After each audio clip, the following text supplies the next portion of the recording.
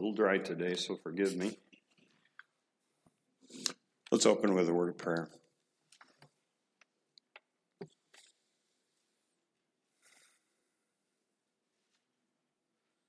Father, we ask that your Spirit would fall on us.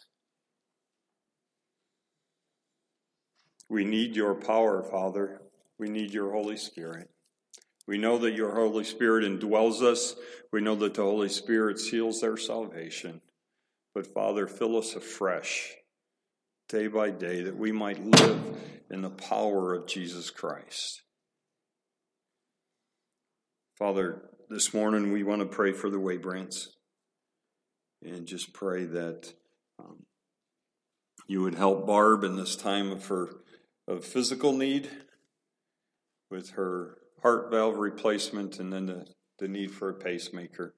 Pray that you give her body strength, and we ask that you would encourage her and Philip and ask that your will would be accomplished in their lives and in our lives as we pray for them and see your will done. Encourage us, Father, and we want to remember Life Matters Worldwide this month in January. Again, as we've already said, Father, we remember them throughout the year, but especially this month with the Sanctity of Life emphasis. We pray, God, that you would turn the hearts of our Supreme Court justices and that they would undo what was unjustly done in 1972. Father, please overturn Roe versus Wade.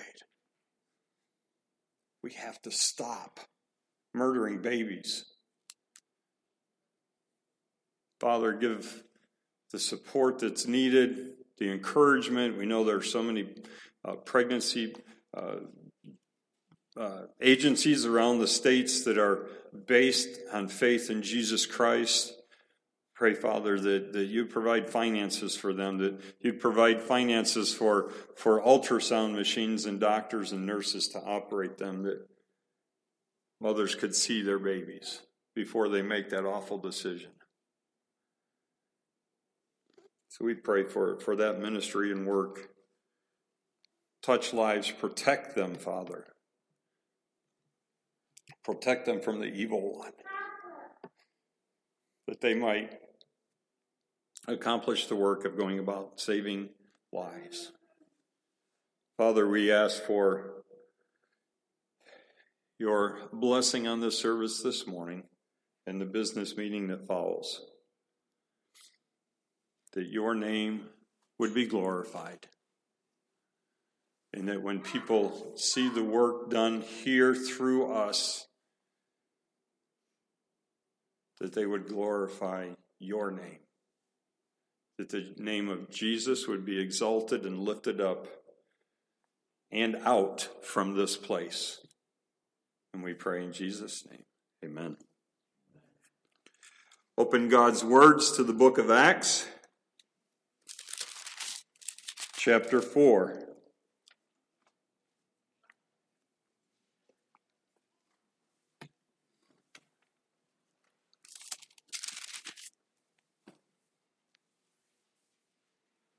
We remember in chapter 3 that as Peter and John entered the temple, the lame man was there and asked for alms. And Peter said, I do not possess silver and gold, but what I do have I give you. In the name of Jesus Christ of Nazarene, get up and walk. And so they're called out for this, and probably more so for the fact that they believe in the resurrection, but that they're calling attention to Jesus' name. The Sadducees don't like that.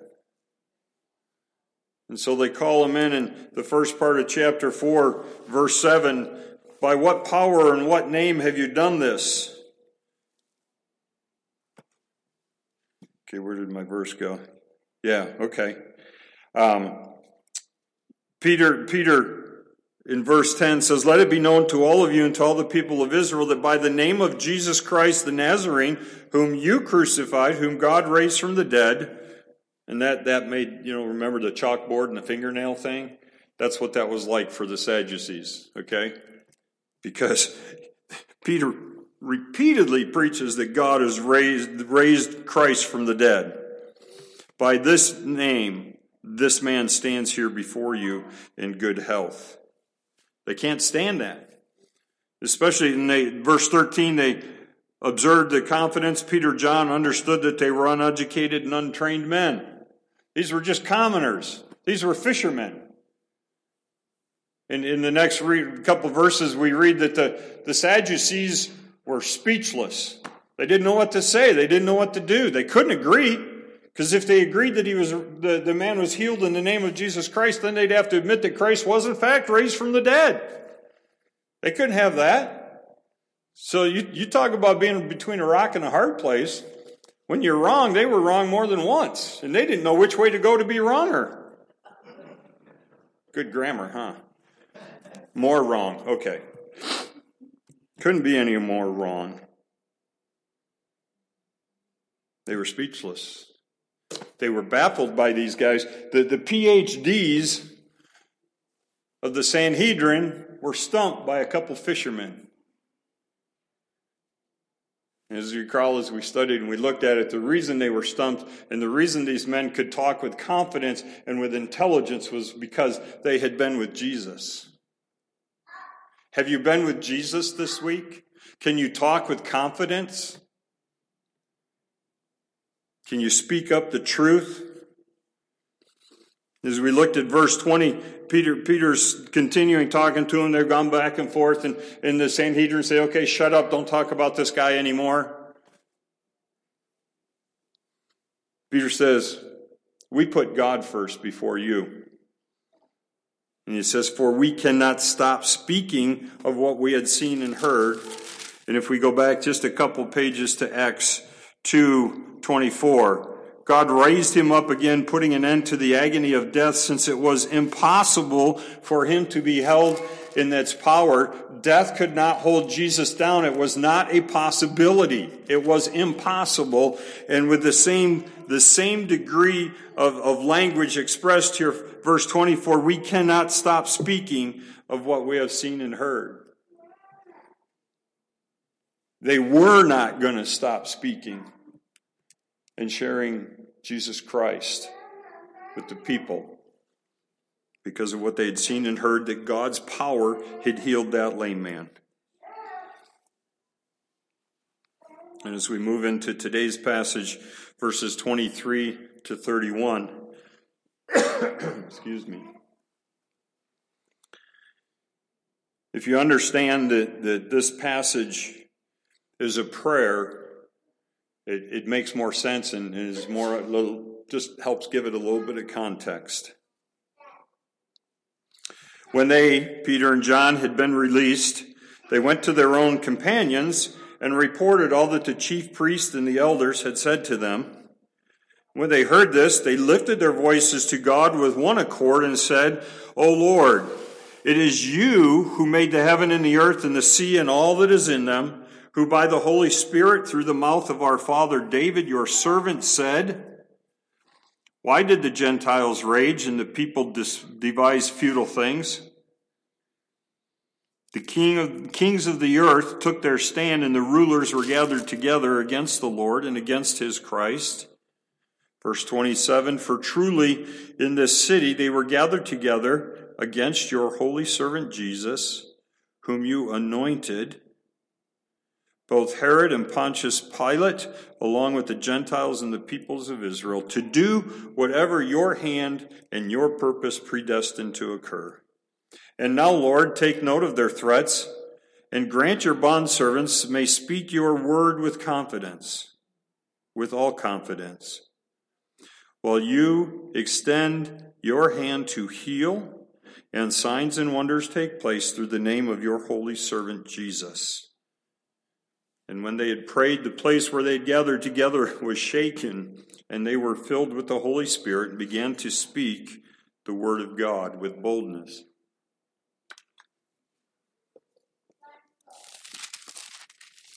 Back to verse 23. When they had been released, they went to their own companions. Essentially, they just won their date in court. Verse 21 says, when they had threatened them further, they let them go, finding no basis on which they might punish them. You're free to go. They couldn't. The accusations were made, but there was no evidence. So they couldn't even whip them. All they could do is say, don't talk about that person anymore. They didn't even want to say his name. So the court case is over. First place they go. They didn't go to the Bahamas to take a vacation and say, whew, we're free. Charges have been dropped. Now the first place they go to their companions. How cool is that? They went to their companions and reported all that the chief priests and the elders had said to them. And when they heard this, they lifted their voice to God with one accord. They prayed. They prayed. I want to just remind you briefly of some of the threads and the themes that we keep seeing through Acts and that we're going to keep seeing. And I could go one at a time and go back and forth several times. I'm just going to kind of run them together. And I think you're bright enough that you'll figure out what they are and you'll know what I'm talking about. 1:14, these all with one mind were continually devoting themselves to prayer. 1:24, and they prayed and said, Thou, Lord, who knowest the hearts of all men, show which one of these you have chosen, when they were choosing Matthias to replace Judas. 2:42, they were continually devoting themselves to the apostles' teaching, to fellowship, to the breaking of bread, and to prayer. And verse 46, day by day continuing with one mind. And then we're here in chapter 4, and I'm sure I probably missed a couple just going quickly, but in chapter 4, verse 21, they were all glorifying God for what had happened. And here they're lifting their voices to God with one accord. They came together to pray because they know that they need to tap into the source of their power. And the way to do that is to talk with God, to communicate with Him. How do you grow and develop relationships with people in your lives? You talk with them. You spend time with them. And so here, when they had heard this, they lifted their voice to God with one accord and said, hold your finger here and turn to Psalm chapter 2, where Don read this morning.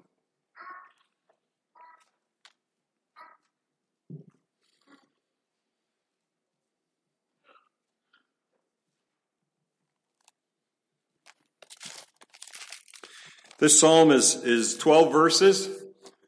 It's spoken in 4 different voices. There's 3 verses in each section, and each one has its own voice. So it's kind of hard to just pick up on the first time reading through, so we're going to go through for a few minutes and break it down and see what was the source of part of their prayer in Acts chapter 4. The first voice is the voice of the nations. The nations revolt against Christ.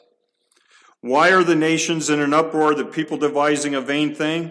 The kings of the earth take their stand and the rulers take counsel together against the Lord and against His anointed, Jesus Christ. Let us tear their fetters apart and cast away their cords from us. All the classes of men are seen here. There's the social, the religious, and the political that are showing themselves here to stand against God and His plan. Even before Pilate, the Jews said, we will not have this man to reign over us. The religious people of the Jews. We do not want this man to reign over us. We will serve Caesar. So we see the fallen man and the nations revolting against God and His Christ. The second voice is in verse 4 through 6. It is the voice of God the Father. He who sits in the heavens laughs. The Lord scoffs at them, and he will speak to them in his anger and terrify them in his fury. But as for me, I have installed my king upon Zion, my holy mountain. His king was Jesus Christ. In the end, God wins. If you don't know that, know it. God is on the throne, and he will remain on the throne. He will have his way. And God here says, you cannot thwart my plan. You will not. His plans and purposes will be seen to completion, despite the evilness in men's hearts. The third voice we see, verse 7 through 9, is that of Jesus Christ. I will surely tell of the decree of the Lord. He said to me, you are my son. Today I have begotten you. Ask of me, and I will surely give the nations as thine inheritance and the very ends of the earth as your possession. You will break them with the rod of iron and will shatter them like earthenware. The Father has decreed, and so I will do my Father's will. His will be accomplished through me, said Christ. I am there, I am ready, I'm prepared to do my Father's bidding.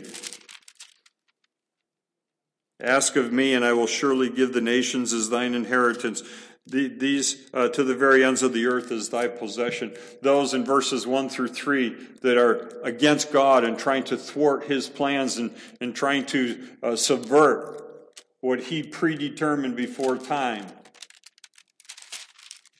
Christ is going to shatter and break them, and he did on the cross. But when he comes back and sets up the millennial kingdom, once again the world will see that Christ is literally on the throne. We know that now. We know that he is in our hearts, and we know that he is in heaven. But the whole world will know that Christ is the Son of God, and he is the one that they are trying to thwart, but they will not be able to do that. Verses 10 through 12, we have the voice of the Holy Spirit. Now therefore, O King, show discernment. Take warning, O Judge of the earth. Worship the Lord with reverence and rejoice with trembling.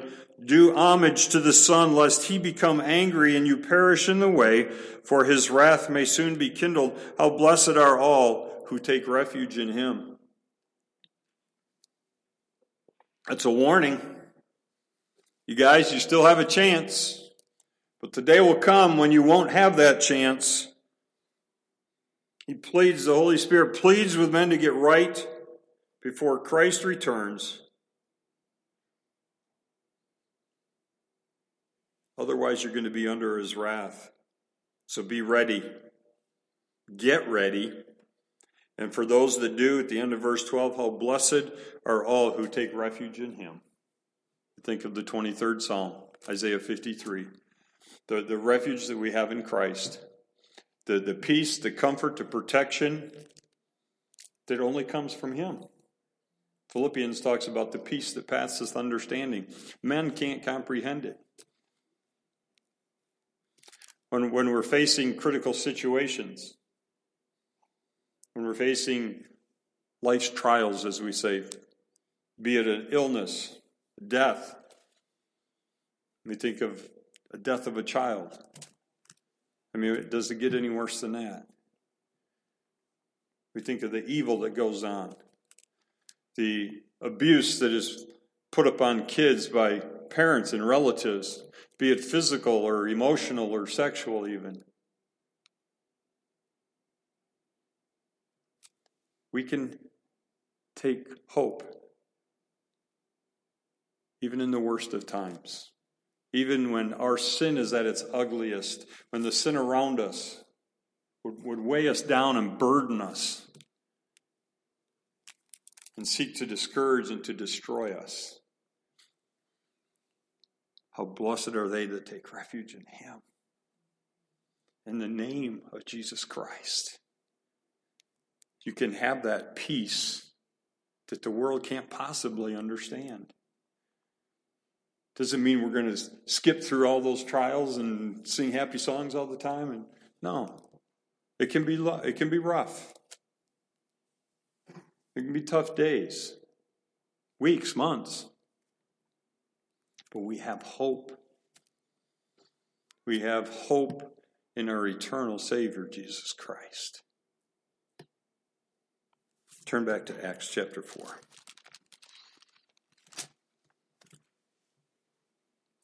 That psalm is the psalm that the Jews obviously read it, and it's so much. People in 1 Corinthians, people can read the Bible and not understand it if they don't know Christ. I mean, those of us that do, we can read it sometimes and not understand it all. But to those that don't know Christ, it's nonsense. It doesn't make any sense at all. Because some things are spiritually discerned. And to a point that the Jews said they were looking for a Messiah. When he came, they didn't recognize him. They were told over and over by the prophets, he's coming, prepare. John the Baptist said, he's coming. He's right behind me, he's going to follow. Oh, and here he is. This is him, the one we've been telling you about. Duh. They still didn't get it. And sometimes we don't get it. But then there's times where we do, and the Holy Spirit opens our eyes, and we talk about the aha moments. That I've read that 500 times in my life, and all of a sudden one day it made sense. It was like, wow, the Holy Spirit enlightened. Opened my eyes, helped me to see and apply that in my life, and helped me to understand it. This is one of those things for the Jews. For them to use Psalm 2 in their prayer shows that they understand the Holy Spirit has enlightened them and opened their eyes to what Psalm 2 actually meant, because before the Holy Spirit, they had not a clue. They obviously studied, they knew it, because they could recall it in their prayer. But now it means something. Now they understand. It's talking about the conflict between the world and Christ. It's talking about Christ coming to be our refuge. So as they read here, at the beginning of their prayer, when they heard this, they lifted their voice to God with one accord and said, O Lord. In saying that, they recognize him as sovereign. They recognize him as the mighty God, the absolute ruler, the one in control.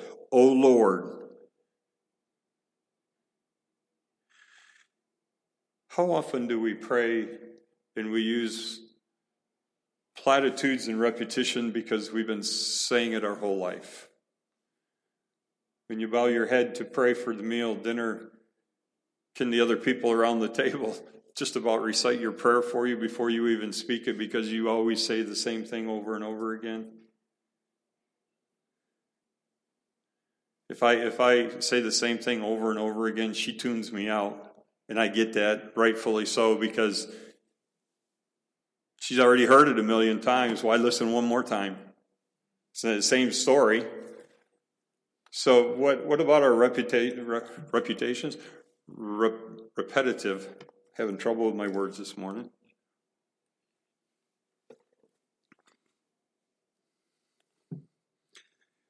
When we talk to God, do we mean what we say? I guess that's what I'm driving at.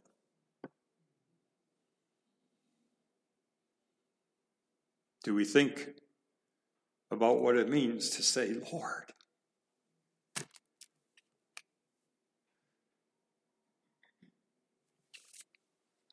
He is sovereign. And when we pray, we should not use vain repetition, but we do need to acknowledge that He is the King. He is on the throne. He made the way of salvation for us.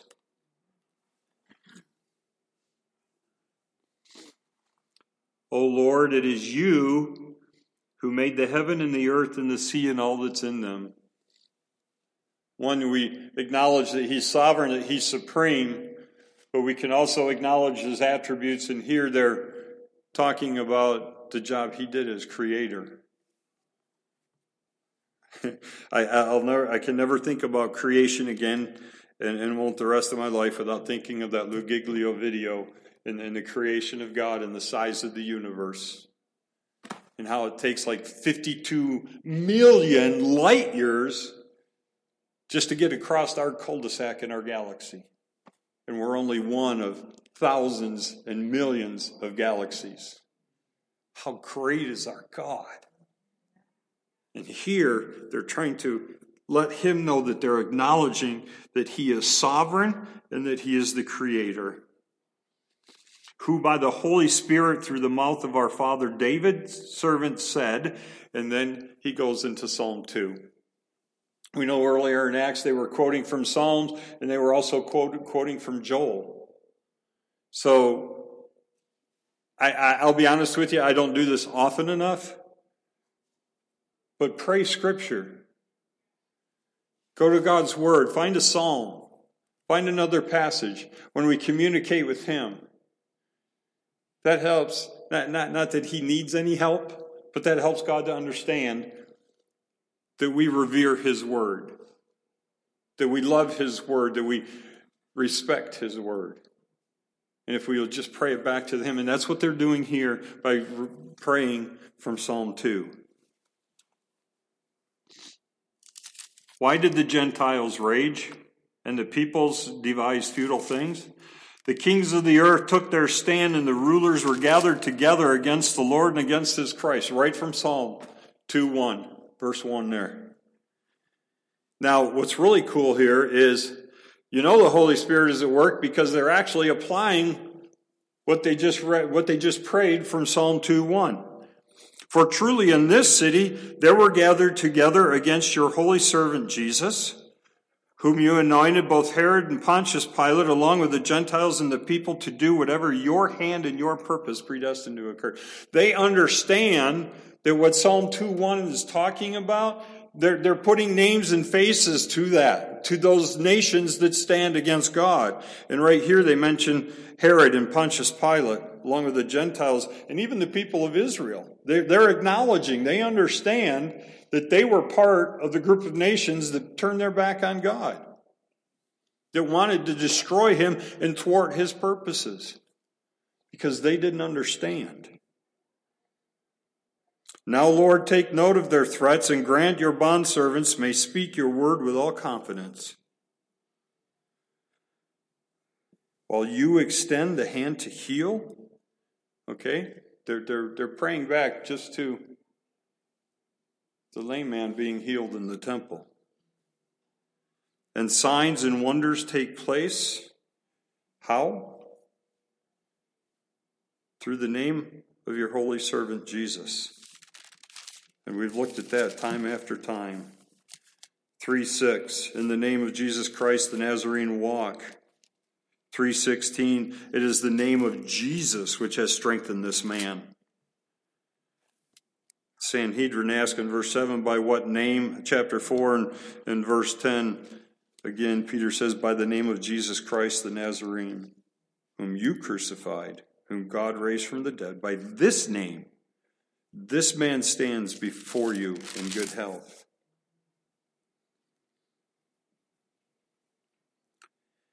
When they had prayed, the place where they had gathered together was shaken.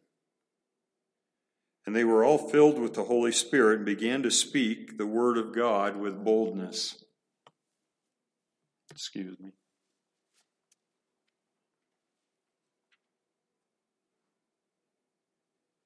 Better do this away from the microphone anyhow.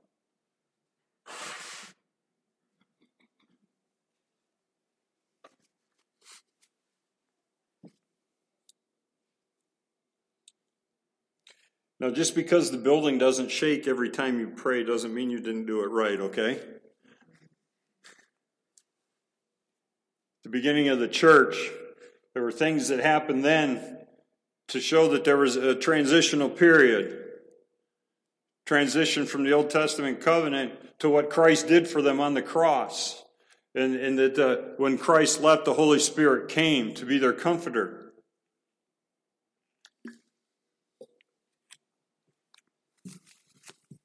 Some say, was this another Pentecost? No. There's only one Pentecost. There's only once that the Holy Spirit was given. But when they prayed and the way they prayed, God, I believe, did this to help them understand that He heard them and appreciated their prayer.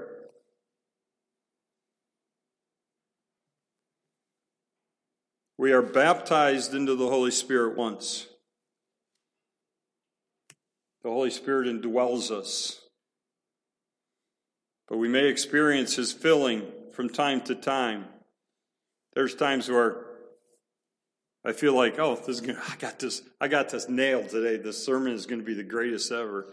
And I come and it goes, as PR used to call it, he laid an egg. Then there's times where I'm like, oh man, I'm a wreck. This isn't ready. What's going on? Lord, help. And He does. And it's probably better than other sermons when I tend to want to rely more on myself and my study. When they had prayed, the place they had gathered together was shaken. They were filled with the Holy Spirit to speak the word of God with boldness.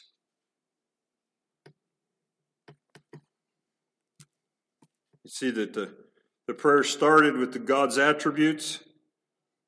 It was rooted in Scripture.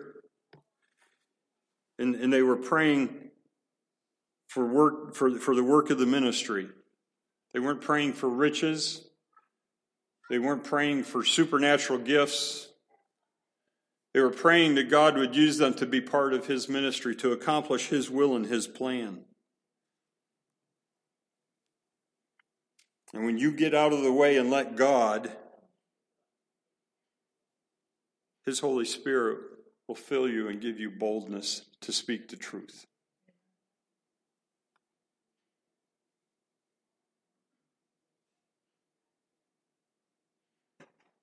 I don't know that it was necessarily the day of the week this was, but I'm not sure if it was a Wednesday prayer and praise meeting that they had after the trial.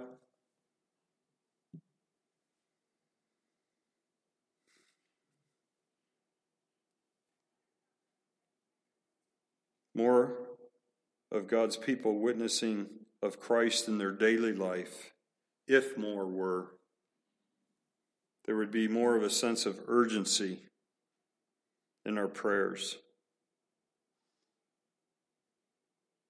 and blessing when the church met to pray. Are you sharing your faith? Are you telling others?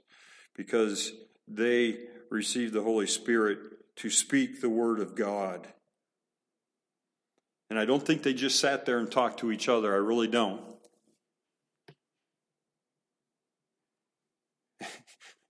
The Sanhedrin said, don't. Holy Spirit said, do, and they did. As Peter said, we cannot stop speaking what we have seen and heard. If there's division in the church, division always hinders prayer and robs the church of spiritual power. We talk about unity, and I fear that a lot of our unity is superficial on the surface.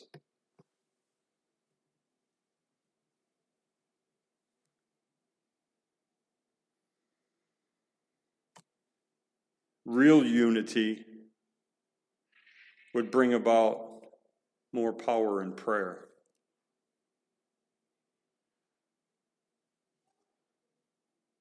This isn't a scolding session, but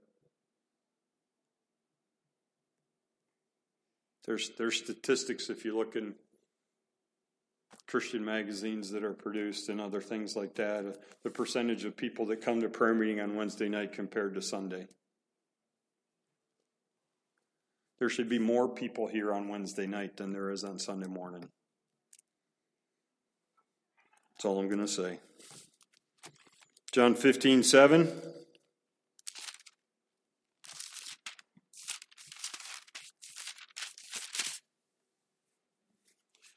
If you abide in me and my word abides in you, ask whatever you wish and it shall be done for you. Prayer and the word go hand in hand. They're a tandem. One shouldn't be without the other. The reading of the word, study, is critical and it's important. And we shouldn't pray without it. It should be part of it.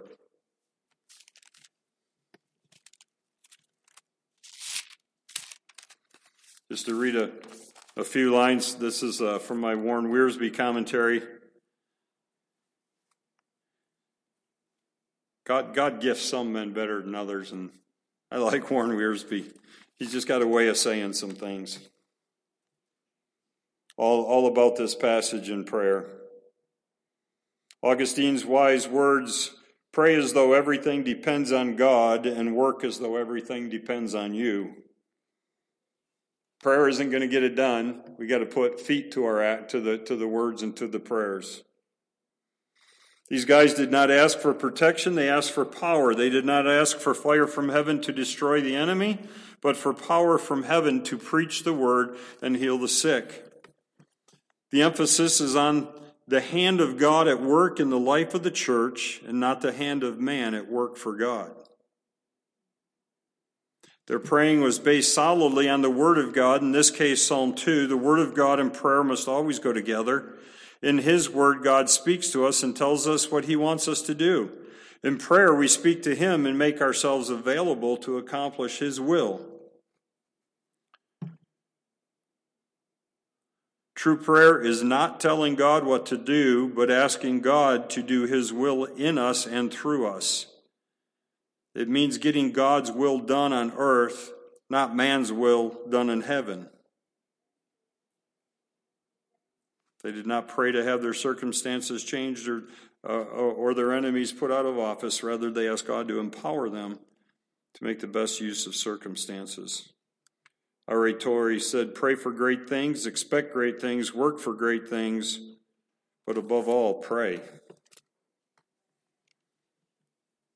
And when they had heard this, they lifted their voice to God with one accord and said, O Lord, Father, we thank you that you are the creator of the universe. We thank you that you are the sovereign God on the throne. We thank you that you love us, and that you are patient with us, that you forgive us, and that you want to use us. Father, help us to accomplish your work through the power of the Holy Spirit, that your name would be exalted, that people would see the work that's being done here, not just to the building, but through Good News Club, through the baby pantry, through the preaching of your word, and say, God is at work.